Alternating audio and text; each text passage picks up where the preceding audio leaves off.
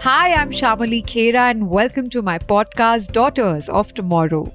In this podcast, we feature some phenomenal women who are writing the new norms, or may I say, rewriting the new norms.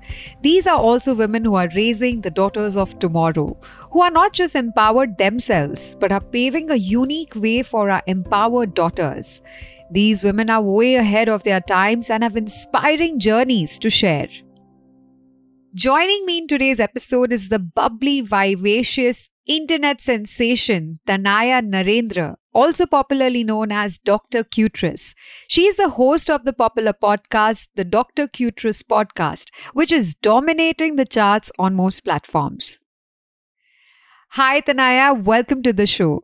Thank you so much for having me. I'm thrilled to be here. First of all, big props and respect for the content you're putting out there, for doing medical education with the way you are.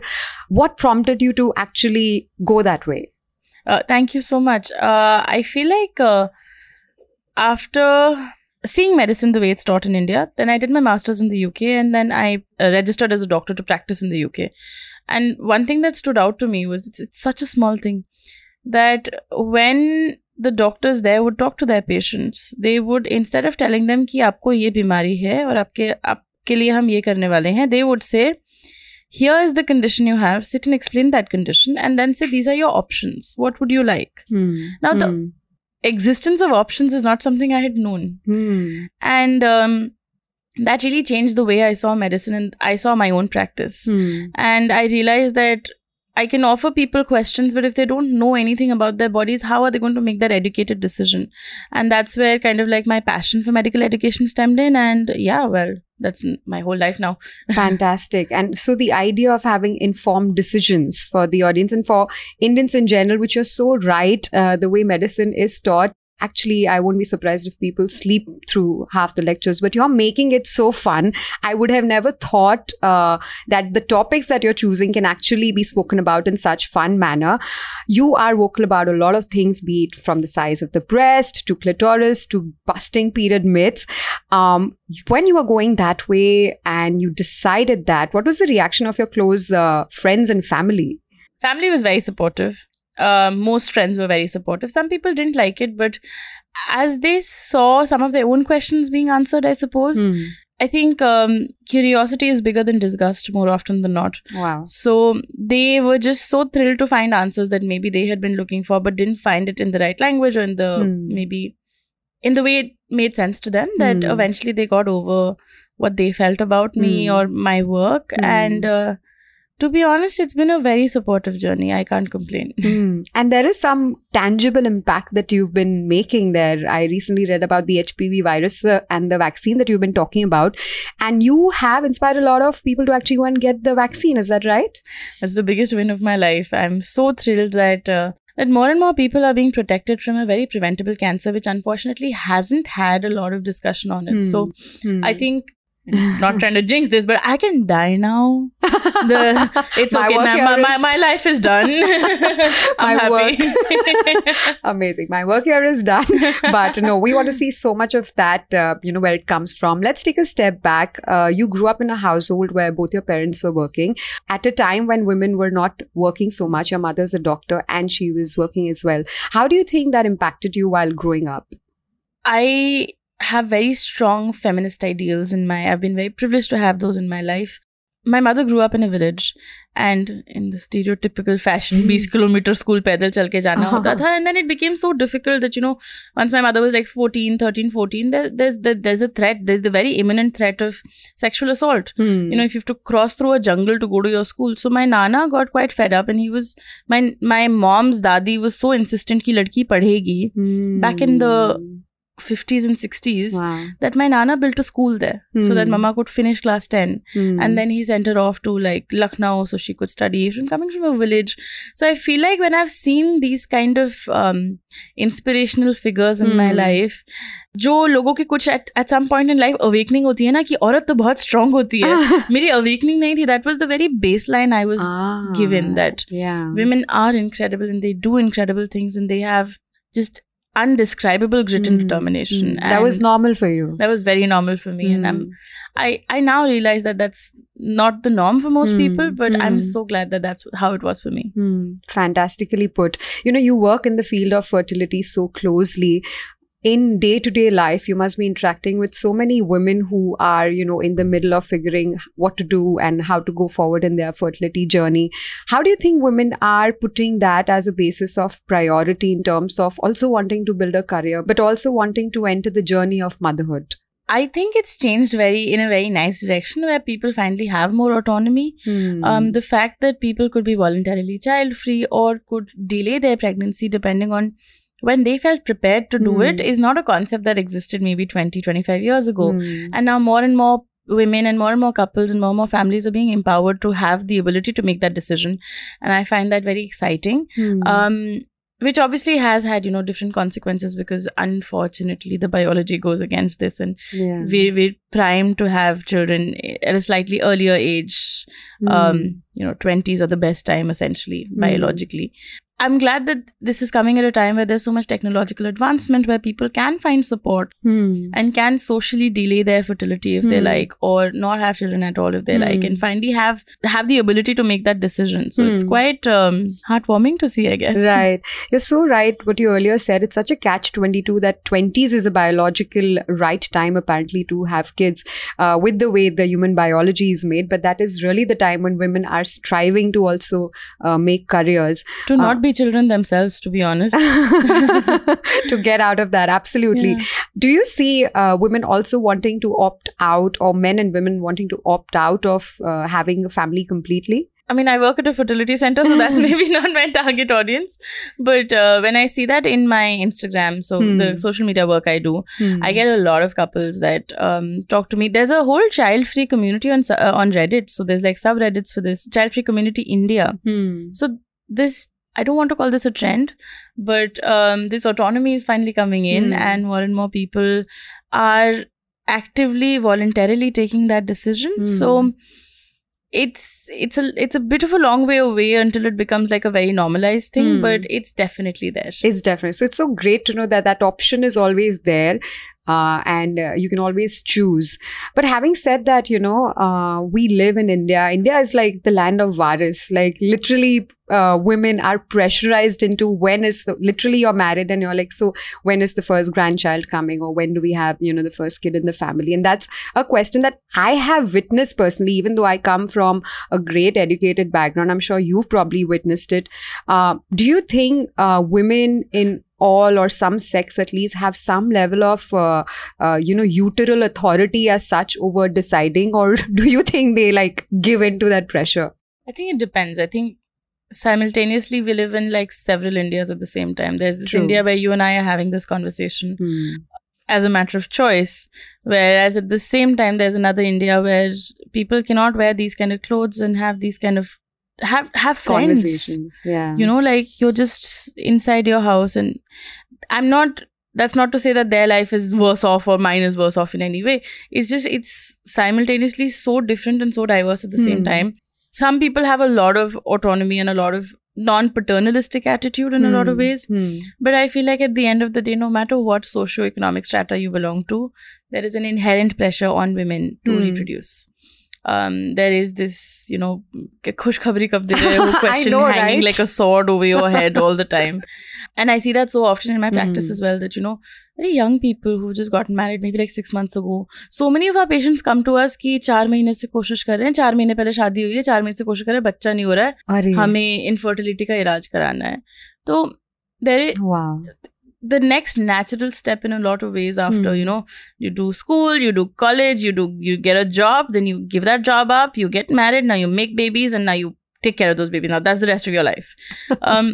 And that predetermined path is imposed on most women, to be honest. And I feel like as women, we tend to lose our individuality.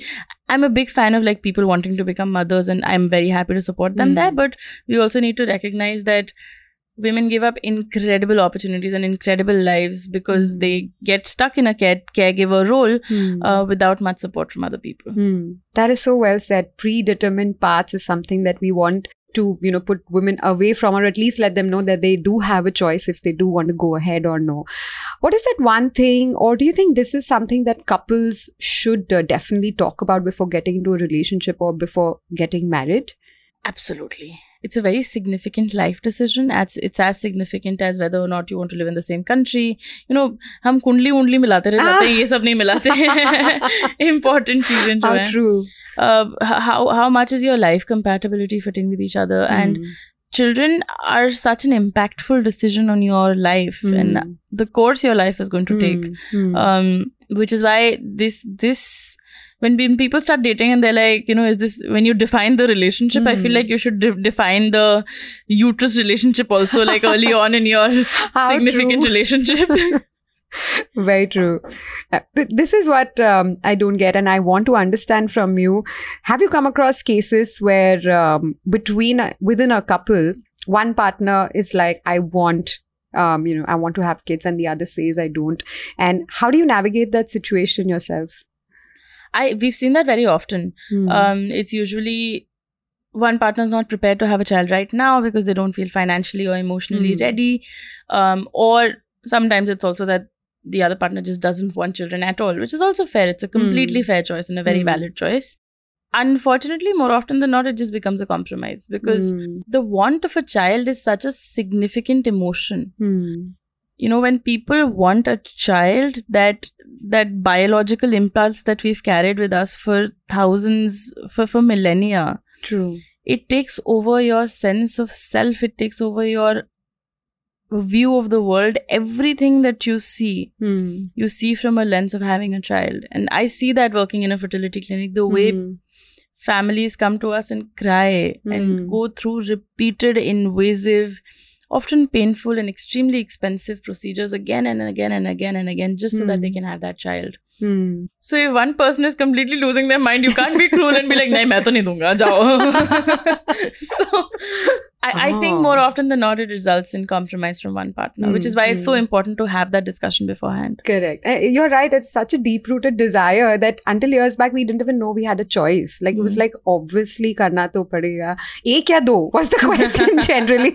But now I love that we are arriving at such, conversations where they are like, we may be child-free and that may be a decision. What do you have to say to that when, couples are consciously today making that decision? I know of someone who's, taken a 4 BHK and built it into 2 BHK with 2 walk-in closets, no guest rooms, no kids rooms, because he's very sure they're never going to have kids for life. Yeah. That's the level of clarity. So what would your advice be to, couples who are considering going child-free? I think it's great if you've actively made that decision and you're, mentally there. What one needs to be careful of is the fact that, unfortunately, not having a child, for women especially, and not breastfeeding, ups your risk of certain medical conditions. So estrogen is a hormone that we all normally really like, but a lot of exposure to estrogen, unmitigated exposure to estrogen can lead to certain health conditions. So for example, if you've never breastfed, if you never had a child, your risk of breast cancer is higher. I hate that this is the fact, but this is the fact. So in this case, I would say be more proactive about your health. Now you have your resources are a little bit less finite now. Now you have the ability to channel your time and your money and your resources into being more proactive about your health. So if this is a conscious decision you're taking, be very clear on seeing your doctor more often, be very clear on prioritizing your overall health, get regular exercise. I mean, that everybody, I would say that to every single person that walks in, that exercise, nutrition, sleep, stress, these are important pillars of your health. But you have to be a little bit more proactive in that case. And good luck. It sounds like a wonderful decision if that works for you. And how do you suggest they bring this to the family? Because I'm sure there's going to be a lot of background music. It sounds like a movie climax. How do you suggest they do that? I will not open that can of worms. I think it's a very difficult decision, very difficult conversation to have. I am voluntarily child-free and my mother refuses to accept it. And my brother was a very progressive woman. Like, I don't know somebody from that era as progressive and as forward-thinking as her. But this she can't sit with, that. I think as doctors, we're trained to appreciate the marvel of the human body. Right. It's so bizarre again, as somebody voluntarily child-free, it's so bizarre if somebody decides, it goes against all evolutionary thought we've had that, I do not want to pass on my genes to the next generation.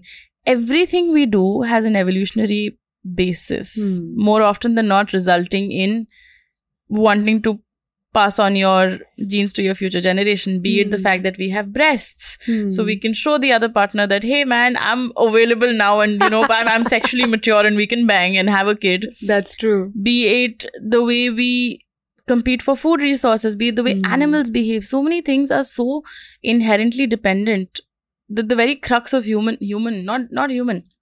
the very crux of most existence is this infinite desire to pass on your genes to the next generation after and after and after. So it almost feels unnatural in some way when somebody says nahi karna hai. So it's a big battle to fight. Right. I don't know how one fights it because I'm fighting it myself, and it is a bit of an uphill challenge, but hopefully as this becomes more and more normalized and more people enthusiastically embrace this, it should get easier with time. Fantastic. That is so well said, because I think there is this whole evolutionary thing even for our parents and grandparents to watch the childhood of their kids and make those comparisons, or you were exactly like this, or she looks just like you, or he looks just like. Those are the stories they apparently live for. So but all props to people who like you decide that this is the autonomy of my life and this is what I've decided, and it's I call it's the growth that they have to do, or the growth journey that they have to be on, because it's a decision that you have taken, and at the end of the day, our body, our choice. I think it's also important to remember that people who are voluntarily child-free are also allowed to change their mind. Because if somebody changes their mind, they're like, oh, aapne to bahut gana gaya tha, abhi kya ho gaya? And that happens a lot, Yeah. A lot with patients that come in and they're like, at 30, they're like, nahi chahiye. And at 35, they come in with this yearning for a child. So they're allowed to change their mind. It's a completely valid choice, just as we're allowed to grow as human beings throughout life. You're allowed to change your mind on whether or not you want to involve a whole child in your life. Yeah, a whole child, exactly. It's an entire human being who's everything you are pretty much yearning and going after. You're feeding, and you're just not feeding, you're making a personality. So 100%, it's a massive, massive decision. What would your advice be to daughters of tomorrow, who are looking for this sort of empowerment to make those decisions about their body, their mind, and to just have this level of autonomy that you and I are right now so easily talking about? What would be your advice and message to them? Educate yourself and empower yourself. Not just about, your career and all of that. Educate yourself about your body. It is one thing that will be with you for the rest of your life. So learn about it. Learn about what feels right to you in your body, where things feel wrong to you. See a doctor. I think healthcare is something that only comes to our mind when something has gone wrong. You don't, if you have a very fancy car, if you have a Lamborghini, you're not just going to take it jab uska tire puncture ho jayega. You're going to do regular maintenance on it, and that's how we should treat our bodies. It's the most precious and wonderful commodity we have. Educate yourself about your body, learn what you want so that you're able to make that informed decision about what you want to do with your body and your life. And economic empowerment has to come first. प्यार मोहब्बत बहुत अच्छी बातें हैं, आएंगी कभी ना कभी life में, but don't make that a goal in life. Just make yourself a priority and a goal in your life. Fantastic. That's what I love to hear. I love that you put the economic independence part there, because that is so important for women. Like you earlier chartered the predetermined path for women. It's never said pehle aap independent ho jao, fir ladka dhondo, fir shaadi karo, aur fir bache. It's always like first you get married, become someone else's problem, then you get and do Someone whatever you else's want. problem. Yeah. But that was such an insightful conversation, Tanaya, or Dr. Cuterus. Thank you so much for opening up so many topics with us and, making a leeway for the future daughters of tomorrow to actually be able to listen to and think about all these decisions that we are making today. Thank you so much for having me. It's been a pleasure and it's been such a wonderful conversation. Thank you. Well, that's all for today. Hope you found this conversation inspiring just like I did.